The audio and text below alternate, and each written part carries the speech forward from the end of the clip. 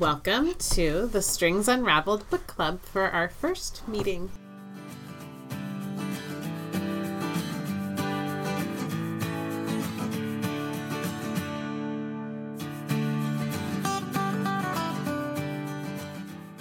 Yay. Yay! We announced on our October podcast that we would be trying out a book club, so a virtual book club that you can listen in and join in, or listen to us talk about it and see if you want to read it as well. So we read Hum If You Don't Know the Words by Bianca Moraes. It's a wonderful book set in South Africa. It was described to us as a coming-of-age novel. Mm-hmm. One of our customers recommended it to us. And I think that was a very good recommendation, but there was so much more. It was a lot more than that. So I have a quick couple-minute long synopsis I'm going to read, just so we can all be on sort of the same page. If you have read it, like me, it's been, I think I probably finished it about a month ago or a couple weeks ago, so I needed a little refresher. Mm-hmm. If you're planning on reading the book, I might recommend listening to this after you've read it, maybe not before, because no spoilers. Yeah. But so this is from a website called bookrags.com, and it says, the novel brings together two unlikely people from different walks of life during the oppressive apartheid regime of 1970 South Africa. These two people are 9-year-old Robin Conrad, a white girl from middle-class family, and 50-year-old Beauty Mbali, a woman from the rural village in the Transkei. The action begins around the time of the 1976 Soweto uprising, whereby thousands of black schoolchildren came together to peacefully protest the introduction of Afrikaans as the main teaching language in schools. The police intervene, and many children are seriously injured and killed. Robin's parents, Jolene and Keith, who have been out at a work party, are murdered in the wake of the carnage, while simultaneously Beauty's daughter Nomsa goes missing. Robin and her sister Kat, who is a manifestation of her imagination rather than a real person. Big spoiler. Yeah, like I said, listen to this afterwards. They move into their Aunt Edith's apartment and she becomes Robin's guardian. Beauty receives a letter from her brother, who's been housing Nomsa during her schooling, saying that he believes her to be in danger. Beauty travels to Johannesburg in order to find Nomsa and bring her home. She leaves her two sons at home to tend to village chores. After arriving in Soweto, she walks through the streets, which are fraught with devastation, and tries to help and comfort a number of injured children. Judith and Robin have a mildly awkward relationship, as Edith has never had nor wanted children of her own. She's an air hostess who is something of a jet-setter and values her freedom and independence. Having to care for Robin creates an obstacle to this freedom, but the pair struggle along together, trying to make things work.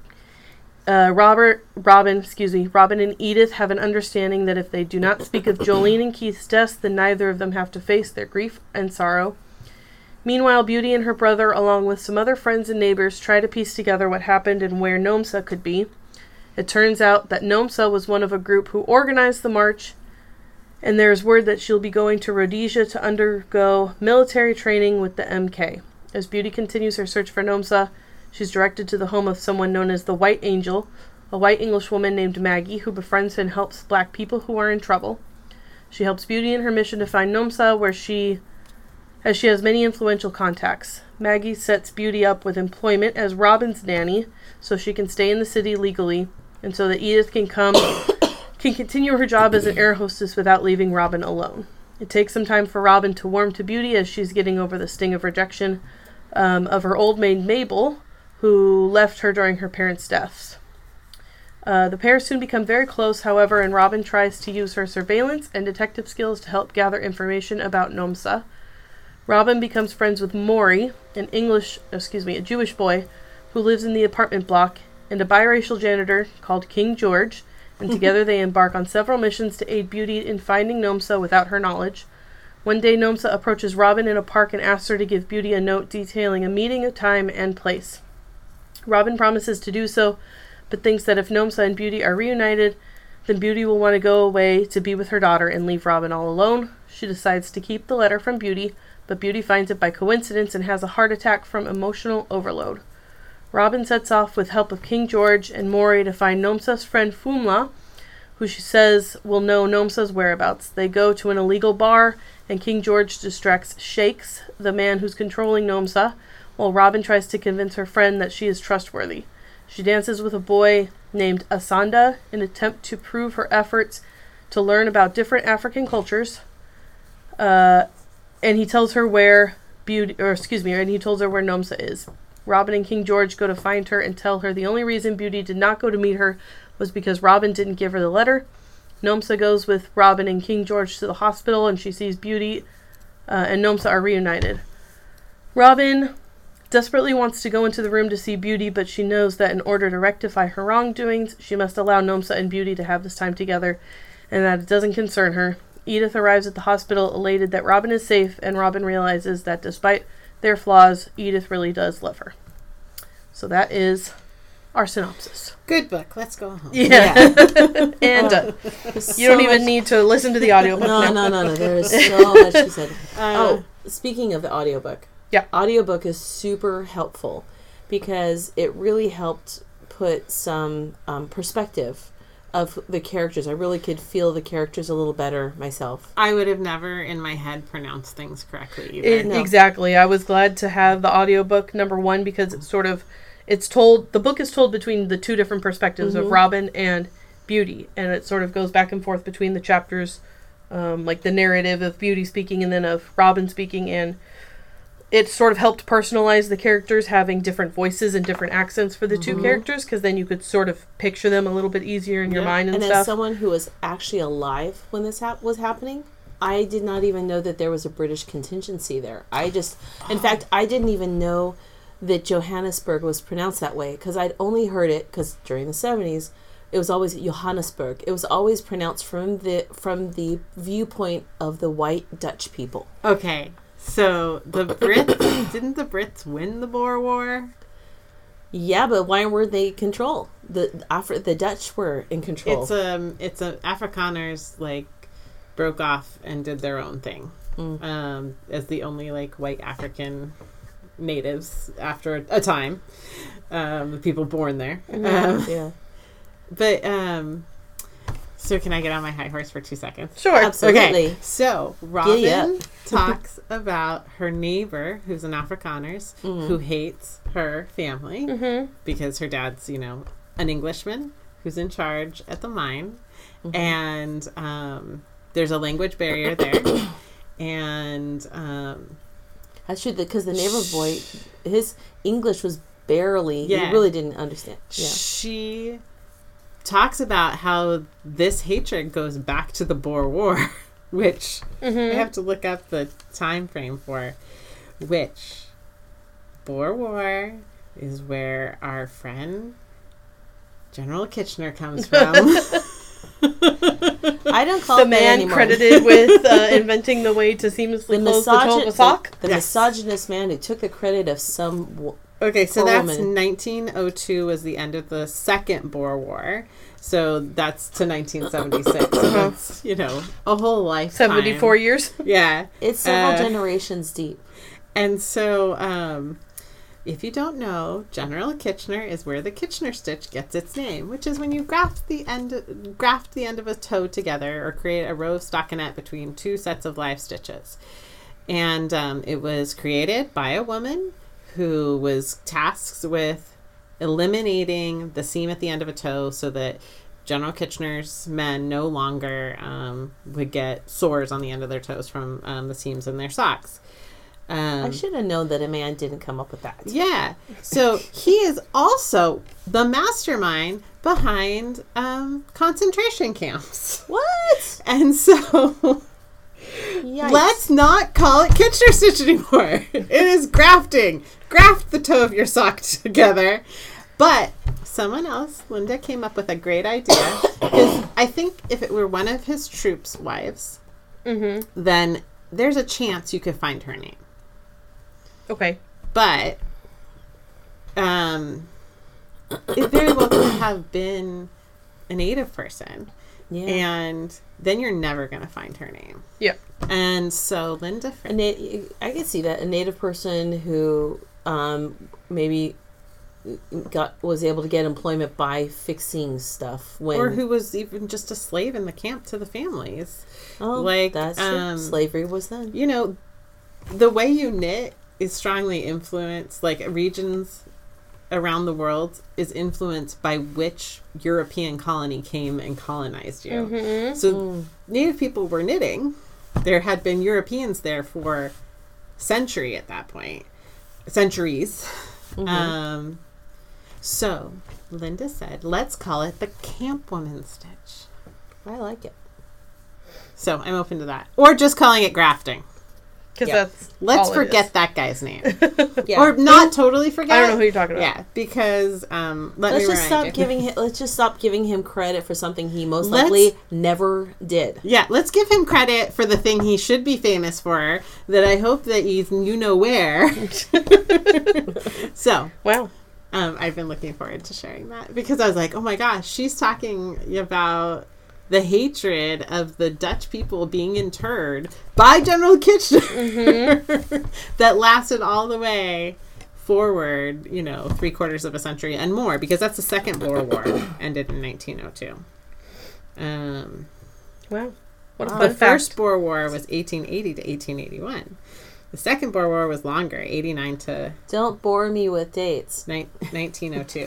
Well, I See think, what I did there? yeah, don't bore me with dates. Dates are delicious. Okay, we digress. Bore me. Oh my god. Oh my gosh, I can't believe you had the delay. That is totally something I would do. Well, You I must took be it to a different tired. pun. Yeah. Okay, so Okay. I've been looking forward to that. It's so Thank you for pertinent to sharing your my, context. to one of my campaigns. So, what is one of the questions you have for us to think about and answer? Well, first I just want to talk about, did you like the book? I loved Absolutely love the book. I Actually- really enjoyed it. I loved it so much. I went and listened and read her second book. it. I Yeah. downloaded it, but I haven't Which is listened because really I good. wanted to It keep my has brain a focused on recurring this. character, but it takes place 14 years later, and it really is a different story. Yeah, so this was the author's debut novel. Written as a school project. I really enjoyed it. She's amazing. Very I talented. listened to it in just a couple days. I did take a break at the point where I have this thing where it's like if something bad happens in the story, I'm like, I don't want to, I have to stop. No. So when Beauty had her heart attack, I sort of stopped listening for a little while. And then You it were was so like, close to the end. I know, I didn't realize I was that close to the end. No, So like if a she- week or two later, I decided to like, okay, I should finish If it. that was the end, that would really have been a sucky book. To bring us so close to... Well, the thing about South Africa is that a lot of real and surreal things exist Yeah. there Yeah. that just straight suck. Yeah. And, So I could see a story ending that way there. and some of that comes about in her second book. So Yeah, the it was- second book is called If You Want to Make God Laugh. Basically, make plans. Yeah. Yeah. That's Um, also an excellent book. I loved the book. I loved what it spurred in my head because as soon as I finished listening and reading along to the book, I had to go listen to Trevor Noah's book, which he, if you don't know who Trevor Noah is, he's the host of The Daily Show on Comedy Central. And he has a memoir called Born a Crime because he was born of a time when it was not okay to be a mixed race child, and it was literally a crime. And he talks about the jail sentences that his black mother and his white father would have faced if anyone New. well it was kind of just people knew, but if you outright acknowledged it, you were going to do jail time. Wow. And he goes into a lot of detail about what it's like to have your father follow behind you or walk across, like he had to walk across the street if they ever went anywhere together. So he was born in, I think, 1984. So he was born, just fast forward a little bit to in his childhood, apartheid ended. Right. And so it was And he was born in South Africa? in South Africa, yeah. And he grew up in the area that this book is set. So after getting the groundwork of the novel and then listening to this real person who spent his time in Johannesburg and Soweto and Soweto. Yeah. different regions around there, and to talk about his identity as how people perceived him white or black, and how he chose to self-identify, and his experience in that mixed up world where he really had no place, and making his way was just so rich. To compare against the story told in this book. One of the things that struck me about the child, whose name I isn't told, what's Robin, is how very lonely her existence was. She's, her parents were basically disinterested. Her father was too busy working. He's the working middle class, and I know back then parents didn't have close relationships with her, but she went from a lonely childhood where in the beginning you think she has a twin sister, so but then so she's ignored by her parents, and then she goes to live with her aunt, who is in no way, shape, ever in this lifetime capable of caring for a child, because she's a very self-centered person, in my opinion. I mean, she tries the best she can, but she mourns the loss of her lifestyle more than she mourns the loss of her sister, I think. I don't know about that. I think that's probably just one of the ways just that a coping mechanism? Coped with it. But I felt sorry for poor Robin. I mean, she goes from one lonely existence to another lonely existence. Very sympathetic character, because she's so much she's so representative of both her ethnicity and of her childhood. Well, yeah, she's like, and of her circumstances and of the time she's in, and she's always just trying her most sincere best. Who was like totally taken, like, did you see it coming that Kat wasn't real? Well, that's what I wanted to say. So when when Mabel's like, don't tell them where your sister is. Yeah. I was like, why is she saying that? I don't understand. I was really worried about the little sister. About Kat? Yeah, and because the police come and take really Robin away. They don't want it. They don't want her to know that Robin. They don't want them to think that Robin's crazy. Imagine this: you're a black maid in a household where two people have just been murdered, and they think you might have something to do with it, and they're already abusing you. And a little girl says, go get my sister, she's in mommy and daddy's bed, and that little girl's not there. Yeah, that would be really bad for Mabel. Mabel was already having a bad it's probably night. Not as bad for Robin as it would have been for Mabel in that situation. Yeah, when I learned that Kat wasn't real, my mind flashed right back to that, because Mabel did everything that she was supposed to do to care for her, but you know that Mabel had Mabel's interest in... Exactly, that's why she left. But it wasn't that long between when that happened. She said, don't tell them about your sister, whatever, and then they go to the police station. So that whole time you're really worried about Kat, who's still at home by herself, but she's not real. And then Edith, it was Edith, right? Yeah. Your sister's not real. Oh. But then I also felt for poor Mabel, because Mabel really had no duty. Once the parents are gone and the police come, she had no duty to take care of this child. But she still did. She got beat up. She was abused by the police officers. And she still, in some ways, tried to protect that child. I don't blame Mabel, but honestly, I really see it from a point of view of Mabel was protecting Mabel, because that's what Mabel needed to do. Oh, yeah. I don't blame Mabel, but no. I don't think she had a chance to make a choice of whether or not she was going to care for the little girl, because when she had the chance, she left Robin. Yeah. Which, again, amen. She has her own life and family to go see what's happening. But at that point, she also knew Edith was there, right? Or was that before Edith was there? I think that they knew. I think she knew that she had a sister. Yeah, and also Edith raised holy heck to get Mabel out of. You're right. I started to listen to it again, and when you're listening to her talk about her sister, and she's especially not there real. was a part at the beginning that I was a little confused by the first time, where she's talking about her sister and how, like, it's like looking in a mirror or something, but it's like there was some twins don't describe themselves that way, which is why I was confused, because it's like she looks like me but she doesn't look like me, and it's like looking in a mirror, but it's like, but twins then afterwards it was like, I know she's not real. There were these very cute. When they're at the rock quarry and she starts to run off, but she figures her sister can make her way home. I'm like, You're leaving her.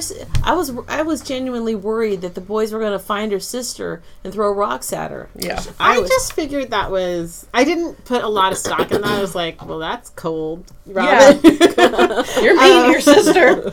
But she'd known. already been so mean to her. She used her as her own personal whipping boy or whipping girl, and I know that twins don't look at each other that way, because I asked these boys who were very cute Australian twins in elementary school when they were leaving. They did a Q&A with the class, so we could ask them anything we wanted. I was like, what is it like when you look at your brother and it's like looking in the mirror? And one was like, that's not what it's like. That's not what it's like. No. I have a couple like discussion questions that I figured we could bring up, but one of them is, while we're talking about Kat, what purpose does Kat serve in Robin's life, and what necessitated her appearance? How does Robin use Kat to navigate her home life with her parents and then her life with Edith? Is Kat an effective coping mechanism, and are there any downsides to her presence? Well, I think it amplified her loneliness because she didn't challenge herself to find... she didn't need to find friends because she had her sister. Mm-hmm. Or when she was thwarted. Because she certainly sought companionship with the boys She or wanted the to be girls, friends and the with the girls boys. just wouldn't play her games. The Right. surprise to me was that when I realized Kat wasn't real, I thought, oh, an imaginary friend. But she really did have a twin sister who died at birth. Right. So that kind of... how quickly did you know that was the conversation Not at she all. wasn't supposed to hear? I was thinking, oh, an imaginary friend. I mean, I had an imaginary friend when I was little because I was in a very lonely circumstance. When you're all by yourself, you make up play, and part of that is making up a friend to play with. But then my middle son, Trevor, he had an imaginary friend, Powdered Toast Man, or no, there's something Toast Man. But mostly that was in case Sounded so messy. if he got in trouble, it wasn't his fault. It was the fault of this imaginary friend. And I said, well, since I can't discipline your imaginary friend, you'll have to take what he gets. So maybe you should tell him to straighten up. Well, that's what last Kat long. did for her too, right? Yeah. She took all her personal imperfections, because it sounds like She her was sort mom of like was the hard. antithesis of Robin. Yeah, her mom was a hard character, and so all those emotions that she was not allowed to express. Robin or Kat was the one that cried. Robin wouldn't cry. She was able to at least imagine it being expressed through her imaginary friend. Her imaginary twin. That heartbreaking scene in the library that's what with I'm Maggie, thinking. and she just starts crying and telling her about what's happening, and it was like, oh, I was crying in my car. I was crying in my car It was, too. yeah. So with I'm gonna cry right now thinking about it. Like, of course, your mommy and daddy would want you to cry. I know. She sort of lets go of Kat for a while, and then she learns, like, oh, I can probably let my feelings out. Yeah. And she just spills them all over the library to this woman. I love that was Maggie. It took me. Yeah. I didn't totally get it was Maggie. I think they said her name. Yeah, they did. And I didn't get it. I didn't connect it yet. Oh, I did. But of all the Maggie is pure magic. But of all the people that she could connect with, this total random stranger in a library, and it happens to be the perfect person. So Maggie is the white angel, Yeah. that helps Beauty, or is helping Beauty find her daughter, right? When that character was sort of introduced and they were talking about it, I was a little concerned about her character. That she'd be a white savior character. And also Or it maybe felt a don't little trust her. like what is it called? Like when it comes in like right at the end of Save. Oh, a MacGuffin. No. That's a plot. It's something like that. Yeah. It's like what is it? It's a Something plot Machina. tool so that you can. Do you know what I'm talking about? Oh, that Anyway, rings a bell. it was What like a convenient thing. what a convenient Yeah. thing to happen. And I was also concerned about the sort of like white saviorism aspect of it. But in the end, But she doesn't really help her that much because she Yes. tells Beauty like stop looking for Nomsa. You know, you need to relax with your search and I'll help you, but in your own But time. you're kind of risking everybody And with your so doggedness. and Beauty doesn't listen to her. She does it herself. And But as a mom, I wouldn't listen to her either. Yeah. I'd be like, So that you was have why your I was agenda, like, and my Exactly. agenda, my whole reason to be Yeah. here, my whole reason if I stop looking for her, then I have no reason to be missing out on time with my 2 sons that are somehow, I don't know who's caring for her sons. They care for themselves. Well, and they the were like village. older. They're Like a he little was bit like a older. Oh, okay. teenager and stuff. 15 or 16. Something like that. Okay. Yeah, but but it's like, like she's missing out on that time with her sons. Her whole purpose of being there is to find her daughter. And she's not going to let that go. and Maggie serves as the, because the whole time you're waiting for these 2 characters to meet each other because Yes. they're going to come together. So Maggie serves as the vehicle for them to come together and That meet each other. bridge.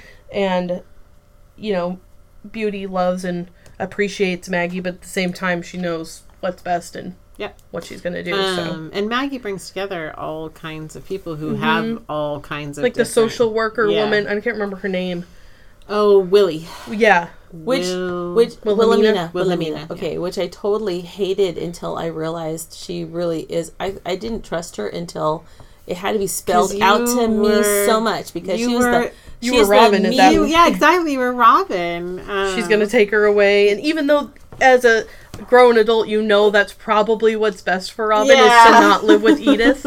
But at the same time, you don't want that to happen because that's all this that is- she has. Exactly. She is the character that's like the mean dog catcher. Yeah. You're trying to hide your puppies from so that they won't come and take your puppies. I Right. think You know. I think it's Adu Ex Machina is a plot device whereby an unsolvable conflict or point of tension is suddenly resolved by the unexpected appearance of an impossible character, Yeah. object, action, ability, or event. That's what I Deus was thinking. Which is Like the kind God- of what a MacGuffin is The, too, but you for mean like the movies. God in the Machine? Deus Ex Machina? Yeah. The God in the machine, exactly. Poof! Miracles happen. Yeah. But it didn't happen that way, so I was glad No. that I was Yeah. trepidatious about her character. But So I work in a funeral home, and Maggie gives out St. Christopher medals to everyone who is part of her, under her care or part of her network. And That necklace symbolizes and tells other people that you're okay. That you can that you're, trust them, that you're yeah. safe. And on the back side it says believe. Mm-hmm. And so I was taking care of someone's belongings, and there was a St. Christopher medal in there. I had to turn it over. Did it say that? No. No. It Oh. was a St. Christopher. Which is great too. But I had to still look. And Yeah. that about the medals thing, Maggie says that she would have given Beauty a gold one, but she knows that gifts of such high value raise more questions. Yeah. And that's not the purpose of it. And Beauty's like, I wouldn't take a gold one anyway. Gold Because is of on the- the blood of my... it's what killed her husband. Yeah. Yeah. And there's where you see And I the keep thinking viewpoint about of two that now, different too. cultures. Also, I'm like, that's not true anymore. I mean... Oh, it's still true. Like all precious metals and gems, I mean, you have to be very careful. Yeah. It was an interesting, maybe that's not something that I want to partake in. Yeah. At the beginning of the book when she's on her journey to go find her daughter and she's like in the bus and she's like taking forever to get there and like at first you feel so bad for her because she's like working so hard, but at the same time she doesn't really complain No. at all about it. I mean, It's just the way it she is. tells you how it's frustrating or whatever, but she's At used no to point does she say this is too hard. No. She just Oh, that's not accepts- even a question. She of accepts it, that it's hard, but this is what needs to be done. You're right. And yet she's in her telling, she still elegantly contrasts how easy it is for other people to move around. So she's talking about the journey of the letter, and she's like, this is a however Right. many day walk where it's, and I think when she says the white woman, I think she's talking about the missionary, that it would take her 45 minutes to drive. Right, to get where she needs to be. It's just so clearly and elegantly presented that this is it. These are the contrasts. What's another question? Okay, so let's see. One of them is hold on. So we can start from the beginning if you want. It says Robin is a product of her environment and adopts the racist ideology of those around her. How do these prejudices and preconceived notions about black people inform the way she acts? And how does her behavior and thinking change throughout the book, particularly toward Beauty? That's so transformative through the whole book. Well, that's any child. I mean, race is a social construct. So the people around you teach you. You get the ideas of the world around you and the explanations for why things are based on the attitudes that your parents have. But it's not... Or the other adults in your life. It's woven throughout the tapestry of, like any country.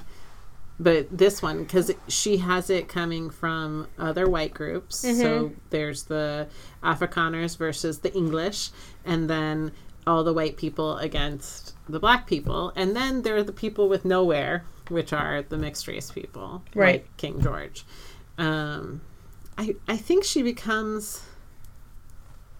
I mean, she just starts taking people at their face value. Right. I mean, and at the beginning, she's not outwardly prejudiced toward anyone. You know, she has her opinion of her maid. Yeah. Mabel, who she loves. Yeah. She loves and she her. talks she still about thinks of Mabel as someone who is there to help her serve her needs. Because that's the Well, only yeah, thing because she's she's- taught. As a child, yeah. that's what she's taught. And then she talks about how, like, when the police come or whatever, Kat's hiding because Kat's afraid of black people. Oh, yeah. She's not afraid... Like, she's not... I mean, she might be, but she doesn't say she's afraid of black Nope. men, but Kat's the one who's afraid Yeah. of the black men. Yep.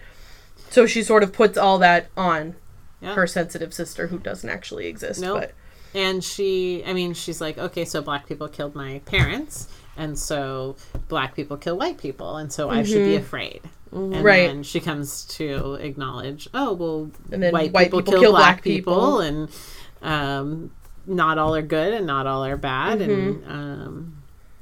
And she changes toward Beauty when she learns that she can trust her. Yeah. And that she finds her... I think she finds her interesting as a person because Yes. Beauty is different than other black people she's probably met because she's more educated. She's probably stronger, I think, than other people that she's met. And Yeah. I think, Beauty is such a dynamic character. she's a very strong, intelligent, gracious woman. And she knows like what she wants, like in her throughout her entire character, because she doesn't get married and have children early. She gets her education. She goes against everything in her life. A little stereotype. Yeah. Right. Her mother's like, "What are you doing?" right. Everyone around her's like, "What are you doing?" Another question is, Robin and Beauty come together against all odds to create a family of their own. How does this book challenge norms of the conventional nuclear family? How does Beauty's role as the mother of Nomsa differ from her role as Robin's caretaker? What does Hum If You Don't Know the Words tell us about human connection in the face of adversity? So, I think... that's a huge question. I know. Wow. So, what is this book... How does this book challenge the norms of the conventional nuclear family? Which is what Robin has at the beginning of the book. Yeah. With her mom and dad. And then she goes and lives with her aunt, which I guess is, a more non-conventional family. And then... But Beauty comes to live with her. And who's the neighbor guy, the horrible neighbor man that she punches in the gut? Yeah. Oh, I love her just going after him. Yeah, like just headbutts him. I don't remember his name. Anyway, he was awful. He's this terrible racist neighbor who's like very concerned about Beauty's presence. Beauty's lying on the ground after her heart attack. What's happening in there? Yeah. Can I get the police for her? So I think he sort of represents like what most people would probably be concerned with is why is she, because I think they know she's not their maid. Yeah. It's a different sort of situation. Like everything, when you are skirting the system and getting around these horrible oppressive rules, people are curious until it's fully out in the open and admitted to. You can't prove it and call somebody on it. Yeah, that's true. I do love that the sweet little nerdy boy who what was his name? Maury. Yeah, Maury. But his family, they had a lot to lose by keeping the secret, but they kept the secret because they're a Jewish family whose family they know what it's like to escape persecution.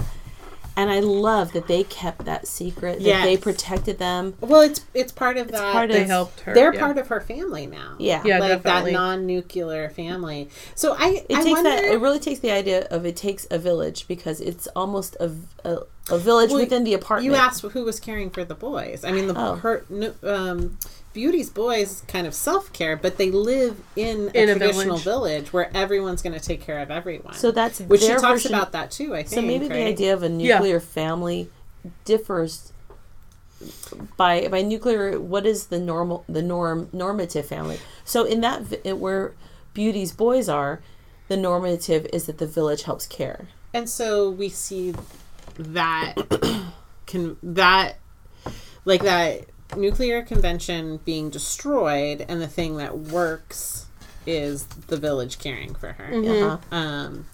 Okay, so I think it's really interesting that the character chose to have a Jewish family. So that is another minority group that's always ostracized no matter where they are. Were there Jewish groups in South Africa? I did not know that. If there were, I mean, I trust there apparently must be there Jews are. as well. everywhere.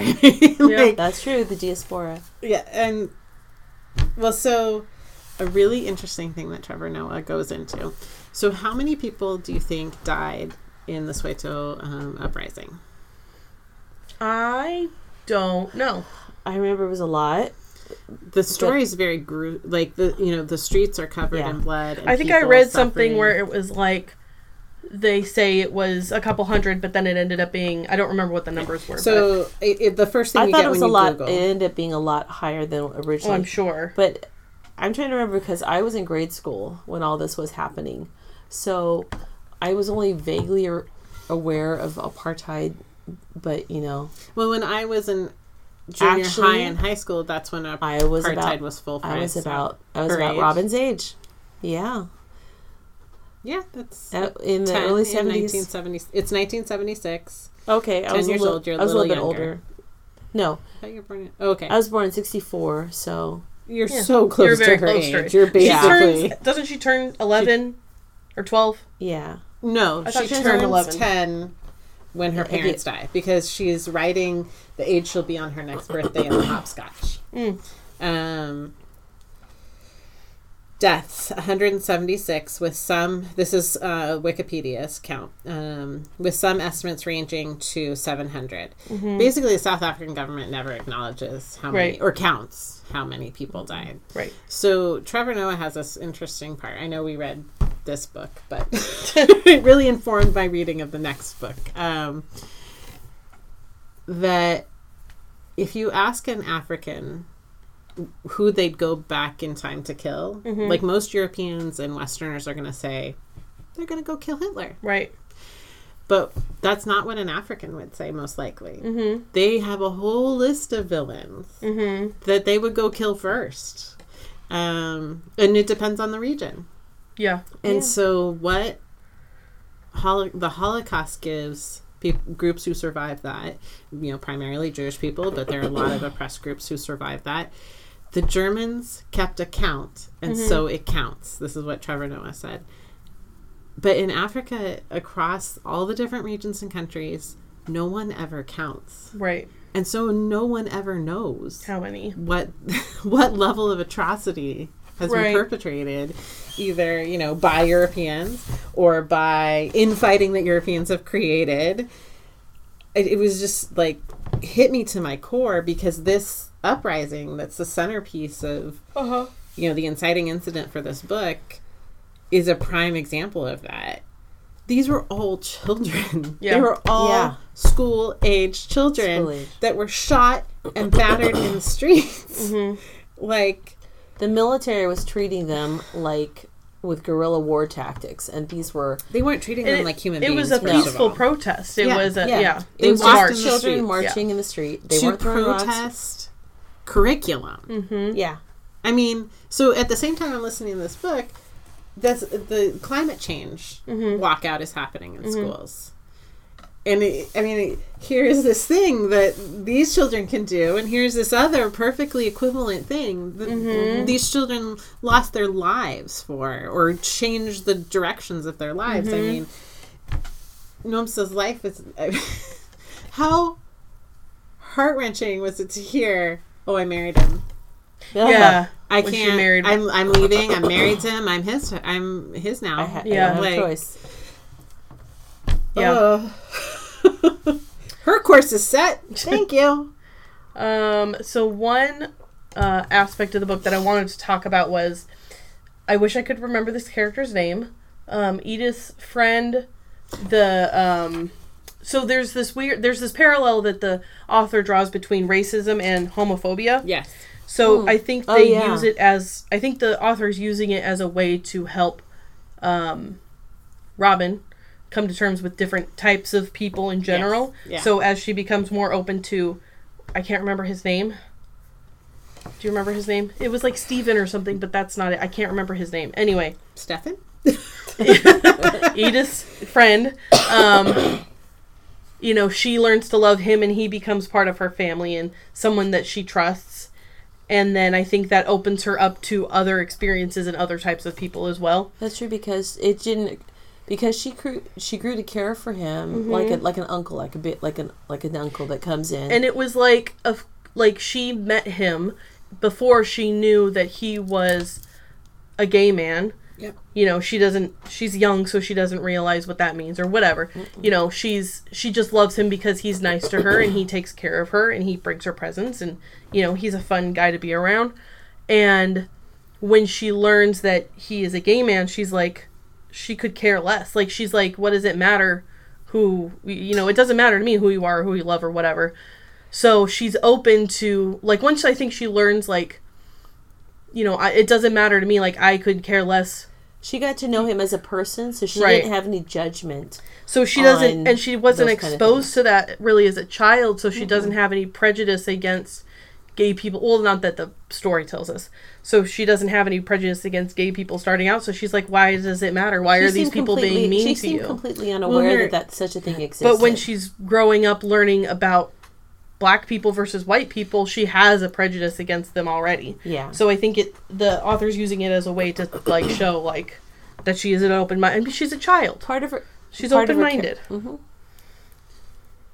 Did you figure out his Finding name? it? I'm looking for it still. It was like, was it Johan? No. It was something like that. Anyway. Johan, I think it was one of the neighbor kids. It could be. Well, and there was this partner that, yeah. I know, she has such a hard time because, like, right when Beauty is... I think it's right before Beauty goes to the hospital. Her friend goes to the hospital because he's beaten by a group of people for being a gay man. Yeah. And so she's worried about him, and then in, like, the next beat, then... I was totally crying when she was at his bed. And she was... And just trying to comfort him. And I know, and they're holding hands. Oh, my God. Sweet little heart.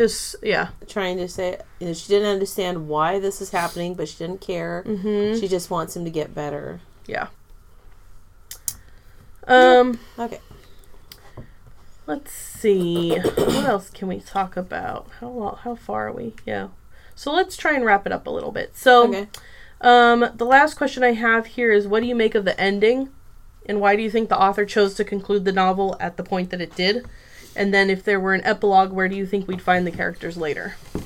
I think I would never want an epilogue. No. Yeah, I don't like epilogues in general. I find them satisfying at times. I like to sort of think about what, I like to sort of make conclusions for myself. Yeah. And I feel like if there's an epilogue, it's sort of like, well, you're wrong, but this is, you know what I mean? Yeah. I guess some things are up to interpretation. Me, an epilogue belongs at the end of a series, or maybe at the end of a book that may not have a sequel, but they need to wrap up some of the unanswered questions. Like, I like the epilogue of the oh wow. The thing you were thinking of. She shoots arrows and goes against the Capitol. Hunger Games. Thank you. I like that epilogue. I know some people find the content a little disturbing. They wish that, it didn't turn out that way for her. But I like that epilogue, and I like its placement. Like, that's done. That story is done. Right. Dun, dun, dun, dun. But, I mean, everything that's ahead of each of our heroine is so tangled. I mean, Robin is still charting unknown waters with her aunt, and right around the corner is, you know, the teens. So, I mean, we know she turns out all right because it feels like she's an adult a little bit. I was a little confused by the narrative because it sounds like, you know, the way she's talking is like she's a child, but she has enough, you know, knowledge and reflection that you can tell she's an adult when she's telling you the story. So I was a little confused by, like, at least where we're supposed to be. Early 20s, because she talks about, like, oh, when I took psychology, I learned how fractured I had become.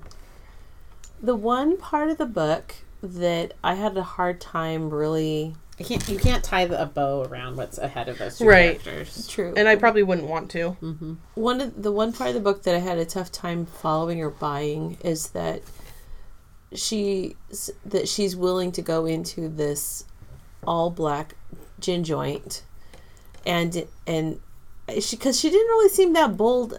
It's hard to see that she was super bold enough to. I mean, by the end there was a lot riding on. At first she was scared because she went twice, right? Yeah. And at first she was scared, but by the end she was like, I have to help Beauty. That's and true. Well, in her mind, she's the only one that can do it. So I don't think she felt like she had much of a choice. Maybe she felt like it was her fault that this happened and nobody else could do it because no one else knows. I mean, it was her fault that it happened. It was. Also, she doesn't trust many of the adults in her life either. I don't blame her, though. She trusts Beauty and Maury, and that's about... And maybe Maggie, because Maggie made magic. Mm-hmm. But, I mean, Maggie is almost a cardboard character. Like, yeah, she doesn't do a whole lot except for bring some people together. Yeah. But there's a lot of places where you think, how fortuitous is that when Beauty is... she takes, like, a car out to... Remember she and Willie get in the truck to go see if they can find the friend who's working at the bar. She just happens to stop at the right house and break in, and she's very lucky at Mag's house, where I think is Maggie. No, not. But she was heading there though. She was heading there. But she didn't know for sure which house it was. There was a dramatic tension there of like. Oh, how convenient! You're right in front of the right house. Right. Yeah, I'm gonna lie. Just the right person came out to help me. They just happened to cover for me. But I mean, it's plausible. Yeah, because that's where she was going. Almost there. You know, she'd been taking all day to find it, and they probably were looking for her. I would think, but they didn't they just like pull up? But I agree with you. It was like, yeah, that's kind of lucky. Well, I think good timing. I feel like the caretaker who came out first, he might have been able to carry it off because he could prove he was in the right place. Right. Yeah. Right. Because she doesn't have the documentation that she needs. Yeah. It did make me wonder if places. It's kind of like a underground railroad of sorts, bringing some people to safety out of apartheid. Yeah, that's what she was doing. But I felt like. But I wanted to know: did that really happen? Were there white people that had that set up? So Trevor Noah's book is a perfect companion to this book. Okay. Because he talks about like how his mom, first of all, she didn't want to be she didn't want the choices that were in front of her. I can't right now directly say what they were. Mm-hmm. And at that moment, there happened to be a training program to train for office work. Mm-hmm. So, which he makes some great analogy about how unlikely it was that a black woman was really going to get hired in an office. But she makes it happen. And she wants to live in Johannesburg. So she learns from the women who are able to live in Johannesburg, which are all... sex workers, and she doesn't want to do that though. She wants to work in an office. How to live in the city, and then Trevor Noah talks to his mom later and says, "Why did you live this way, and why did we live this way? Because I went out into the world and left South Africa, and I met all of these mixed race people who didn't grow up there. Well, they would have had to leave." Mm-hmm. And this was their country. Mm-hmm. And she's from South Africa. Why would she leave? This is her place. That was her home. But yeah, there's like and one parent usually left. Both parents didn't get to leave usually. But yes, there was a network of getting people out. That's awesome. All right, then. Well, I thoroughly enjoyed the book. Thank you, Xenia, who recommended it, because I was going to read it anyway. So I'm glad that we got to talk about it. I love this book, and I don't know I would have chosen it on my own. Quick question. Yeah. Throughout the whole book, I kept trying to figure out where the title came from, and they did bring it in closer to the end. No, Edith says it at the funeral. Yeah, like in the middle of the book at her sister's funeral. I think this title, like the next book, is clear if you want to make God laugh. But I think If You Don't Know the Words refers to like what we all do through life, which Fake is it till you make it. Exactly. Just keep going. Yeah. It sounds like you're supposed to be here, or you're supposed to be doing what you're doing, even if you're a 11-year-old little girl in a completely fight that imposter system, black and keep on going. Yeah, that's one of these questions. Is like, what's the significance of the book's title, and why do you think it was chosen, and how does it relate to the book's central themes? Well, if I was writing my first book, I'd definitely call it that. But I mean, it sets you up for everybody's just doing their best. They're pretending to be here the way they're supposed to be here. Yeah. I mean, it's like we were talking about that scene where she's pretending to be a maid going to the house where she's going to work, and she's like doing her best to convince these people, like, I don't know what I'm doing. I don't have the proper papers. Please believe me so I can keep moving, I'm sure my papers are right in there. If you just let me go in, I will go get them. Yeah, it's at least if I could just get out away from these people. I want to say one more thing too, because like I'm interested in learning more perspectives about South Africa, and I think it's an interesting social experiment of how do you heal this like deeply divided by design country, which we look at in our own country right now. I don't think it's as by design, like it was intentional to create the circumstances in South Africa of this time. I do think our system is maintained by design, though. Yeah, absolutely. So how do you get your country out of that and do it so well? Well, again, listening to Trevor Noah, it's interesting. He spent his first 3 decades living there in the time of transition. Maybe it's not so, magically done. I want to either read James Michener's book called The Covenant, which is 15,000 years and 58 hours. You told me that. I'll just rely on your clip I'll notes. give you a brief synopsis. And that'll be all I need. Or listen to Nelson Mandela's A Long Walk to Freedom. But Nelson Mandela, I love that this book gave us this perspective on this time. He's one man who did amazing things, and was an amazing human being. But everybody looks to his story. I love that this gave us someone else's story. These stories, especially from a woman's point of view. That was right in the beginning. Beauty says something that just has been bouncing in my brain. You never have to tell a black woman where she belongs. I was like, whoa. So yeah, that sort of set a tone for exactly what she was going to be going through.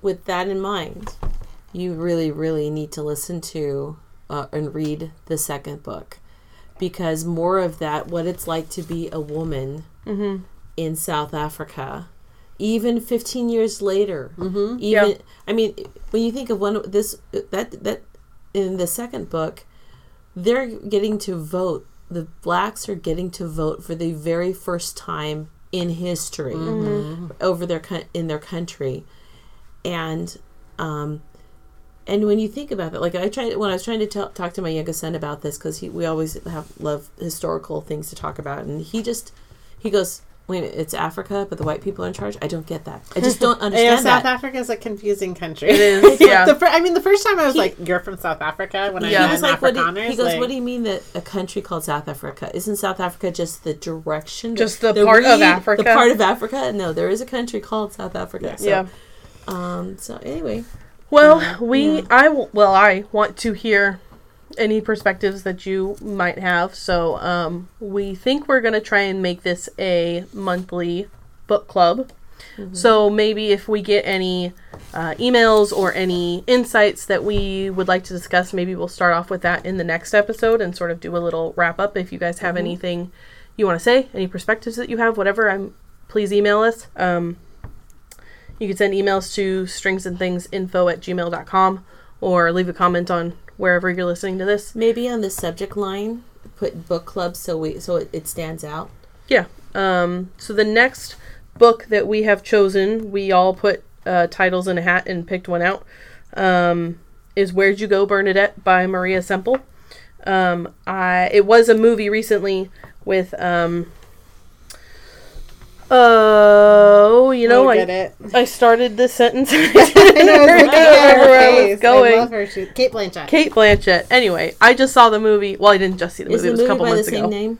Yes. Okay. So I saw the movie, and I thought, I'd really like to read that book because it's a pretty popular book. So that's what we're going to read. I don't know exactly when that next episode will be up, but before Christmas. Mid-December before Christmas. So I want to give you about a month to catch up with. Right. So our normal episodes of Strings Unraveled come out the first Monday of every month. So if you listen to that, I'll start off the episode by telling you the actual date, and then you could just pay attention to our Instagram or if you're signed up for our newsletter emails, you'll know when it's going to come out. Or just look for it, mid-December. I love this book. Yeah, I loved it too. And I'm glad that we're doing this. I thought it was fun. I really enjoyed it too. I am trying to read more books this year because I was like, I don't know how many books I read last year. Like, I'll give myself a challenge. 10 books. I don't know. We'll see. And then I hit that like in June. And I was like, I guess I read more than I thought I did. So this is going to help me keep up my... Yeah. I read less than 10 books but I listen to a lot of books. Well, that counts. A lot of books. I count those. Okay. Then I'm doing all right. Yeah, then you're doing great. All right, guys. We'll talk to you in a month about the next book. Okay? All right. See ya. Bye. Good night.